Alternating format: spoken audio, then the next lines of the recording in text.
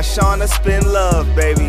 And she gon' spend love and time helping you to master your self-image so you can master your life. Today we have a special guest. Her name is Deanna Marie, and she is a friend of mine from Life Coach School. I'm so excited to have you, Deanna. Thank you for being on today. Thank you so much for having me. I'm excited to talk to all your listeners. Okay, so my podcast is mainly about self-image, and the definition that we use is the thoughts and beliefs that you have about your abilities, your appearance, and your personality. And I think what you do touches all three of those, so I'm really excited to talk to you about it today. Absolutely. So Deanna is, like I mentioned, also a life coach, and she helps women who are in alcoholic relationships. But before we get into that, Deanna, I want you to tell us kind of your backstory and your own experience. Sure. So I got married when I was 24 years old. I met this really cute guy who was at work. We had a lot of things in common. We wanted to have a family. He was from a big family of 8 people. And we just had a lot of the same life goals. We were into like investing and real estate, and we wanted to travel. And so it just seemed like we were the perfect match. So we ended up getting married. But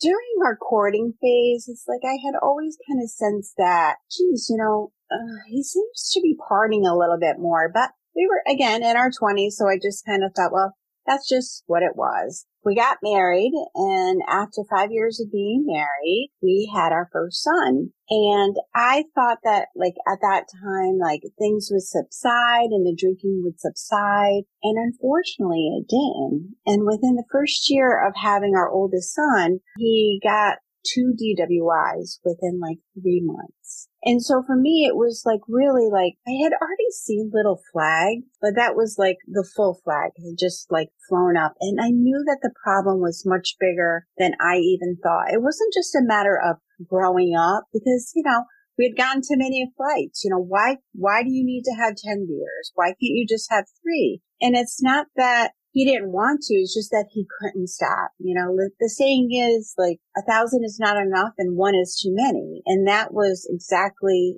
how my husband was. So at that point in time, I was a young mom. And then, of course, I had a second son.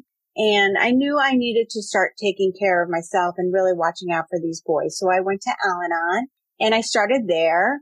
And Al-Anon was helpful, but I was younger. The people in the groups were older than I am, and I just never felt like it was a good fit for me. And ultimately, I decided to do something new, and I ended up getting a therapist. Her name was Maureen Sullivan, and she was a recovering alcoholic who actually helped women or all people who were dealing with alcohol issues. And she was really the best resource for me because she actually validated all the behaviors that my husband was denying. And she also, because I didn't know anybody else who was dealing with an alcoholic husband, and she validated like all the gaslighting, all the manipulation. And like, she just made me realize like, yes, this is part of the behaviors when you're in an alcoholic relationship. And from there, that's when my true growth really came. And I started creating boundaries.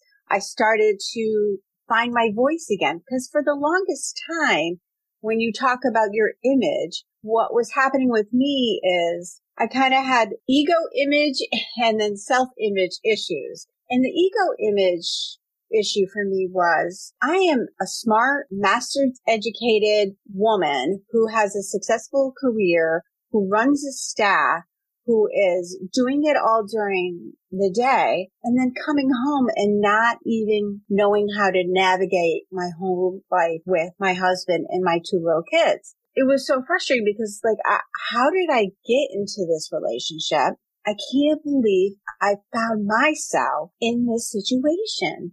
It's like I should have known better. I should have seen it coming.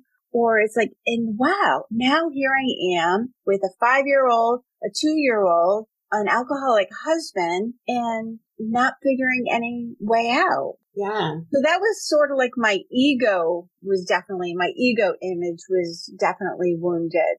But going back to my personal image, it's like through what I now know is gaslighting. That's a big term now of like, you're too sensitive. You're going crazy. That never happened, in constant years of being told all of these things. It's like my self-image there was no image. I had no confidence. I had lost my whole ability, as we were talking about earlier, that self-trust. Like I didn't have that self-trust anymore. So going back to my therapist, she was finally the one who said like, no, what you're seeing is right. What you know in your heart is right. And she was the first one to make me feel like I wasn't going crazy. Like this was really happening to me. And so from that process, I just started building my confidence, getting stronger and moving in the right direction, and eventually got here today. Yeah. So I want to talk more about the self-image while you're like in the thick of it. What, you had said that maybe you were crazy, or maybe, what did you decide about yourself during that time and about your ability to have something different? It's funny, and I've actually written about this in a couple of posts over and over, and I even sign off my emails every week to my email list, and it's like, you deserve better. That was it. We talk about as coaches, you have to have your why, and that was my why, because I just knew that I deserved better. Like this was not how it was gonna end for me. Like I'm not gonna just be unhappy, feel insecure, feel depressed. Like I know that I deserve better in this life. And that's why I am so passionate now about helping all women in alcoholic relationships understand that they deserve better. Did you know that the whole time? Did you know that you deserved better the whole time? I don't know if it was so like a light bulb moment and I just held on to it. It's just like, it was that unease of like, this just doesn't feel right. This is not, because let's face it, okay?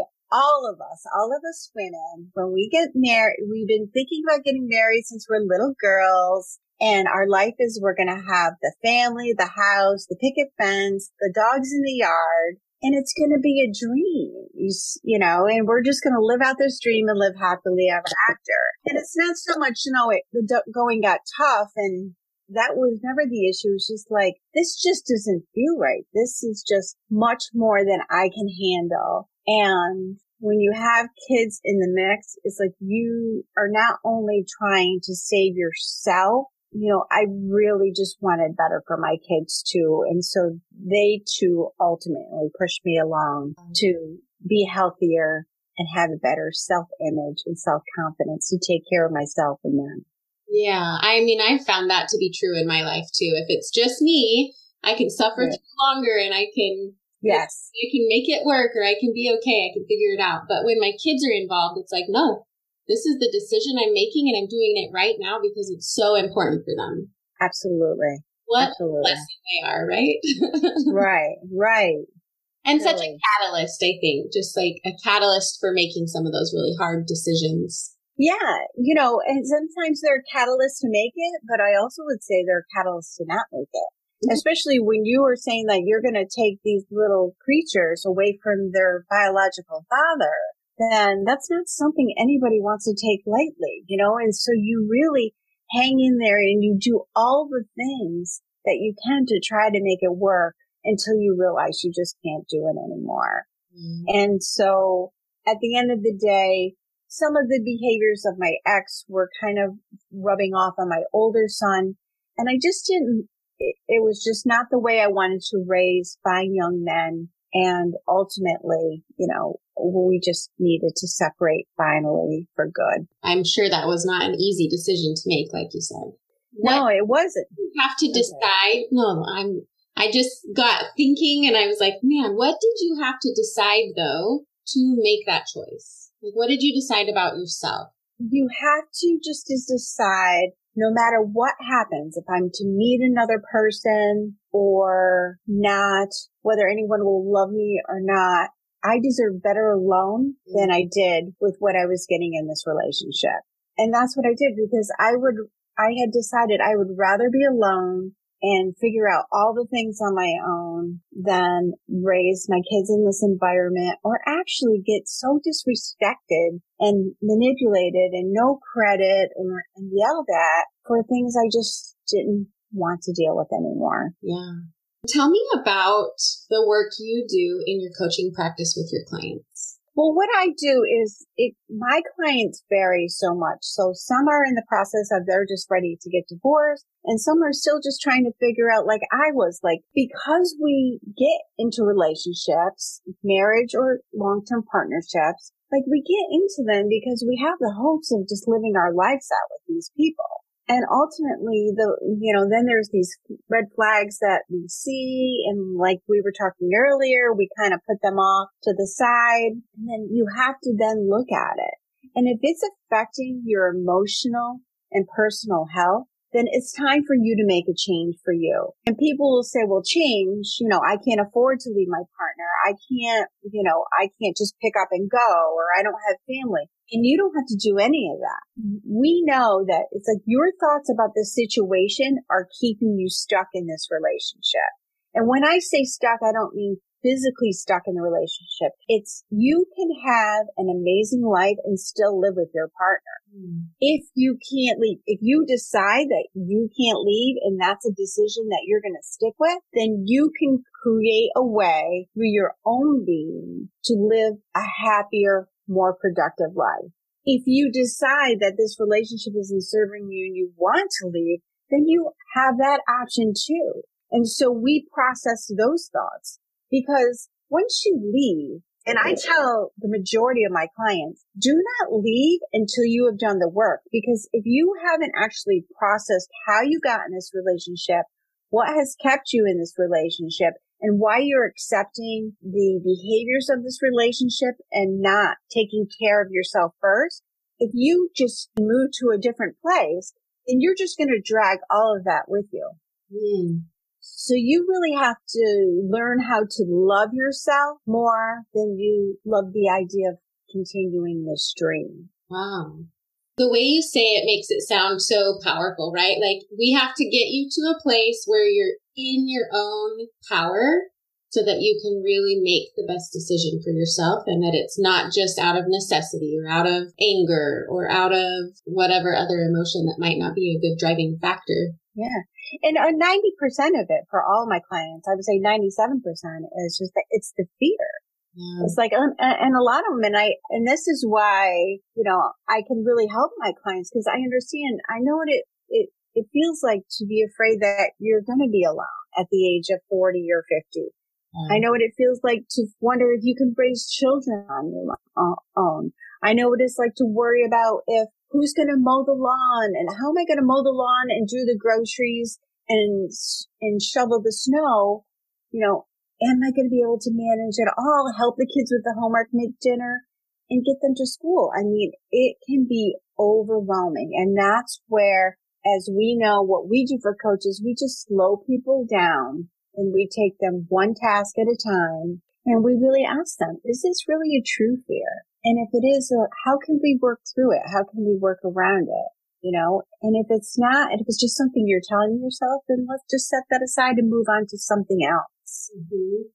Because we are powerful and creative humans. And if we ask our brain a question on how we're going to do it, we're going to find an answer. We may tell ourselves, I don't know. We know how to do things to help ourselves to move forward in life. Yeah. I think it's very brave that you got help when you needed it. And I think you could say that about all of your clients as well, just how it does take some bravery and courage to ask for help. Absolutely. Because a lot of women, like myself, we believe that somehow initially we're responsible for drinking. Mm-hmm. Okay, because it may even be that they say that we're responsible. Well, if you were a better cook, I wouldn't drink so much, or we had more intimacy, I wouldn't be drinking so much, or whatever it is that they're saying. But then we recognize that it's not about what we're doing. That's how they're feeling about them. And then we just have to decide what we want that's best for us. I love that. Okay, so right now, if you could say one thing to someone who is in their relationship and struggling, what would it be? I would say to any woman or man in an alcoholic relationship, it's like, first of all, are you happy? Is this really where you want to be in your life? And if it is, great. But if it's not, if you feel like there's that voice inside of you, that longing inside of you that just knows that there's more out there for you, then go for it. Like, fight for your life. Fight for your happiness. Don't settle in a relationship that's not really building you up. And again, I'm not saying you have to leave that relationship. That's your decision to make on your time. But if you are not feeling loved, fulfilled, respected, and if you're not feeling joyful in your life, then it is time to make a change for you. Because life is too darn short to stay in a relationship, any kind of relationship, and be unhappy. I love that. I think people don't recognize how much power they have over how they themselves feel. And I love that that's where we start with our clients, right? Is like, we can help you whether you leave or not. We're not even talking about that necessarily, but like, how do you want to feel? And we can help you feel that way, even if the relationship doesn't change. Absolutely. Right. Because we don't know what's best for people. Mm-hmm. But my only goal is, because I know how unhappy I was in my relationship. And the fact that someone could walk up to me and say, hey, I want to let you know that it's possible for you to be happy, I would have thought that they were crazy. But the truth is that it is possible to be happy. And whether I choose or stay is going to be up to me. I can't make anybody leave, but I will sure as heck try to make sure that they live a more fulfilled, happier, peaceful life, no matter what their decision is. Love it. Deanna Marie, everybody. And I will include information of where you can find her on Instagram and her website and all the places in the show notes below. And just want to remind you all to wear the damn pants. Thank you, Deanna. Thank you, Shauna. Thanks for having me. Wear the damn pants. Hey. Wear the damn pants. Hey. Wear the damn pants. Hey. What you got to say? Wear the damn pants podcast. Hosted by Shauna Spin Love, baby. And she gon' spin love and time, helping you to master your self-image so you can master your life. Believe in your abilities, and anything is possible. You be true to yourself, there's nowhere you can't go. Pants. Hey. Wear the damn pants. Hey. Wear the damn pants. Hey. What you got to say? Wear the damn pants. Hey. Wear the damn pants.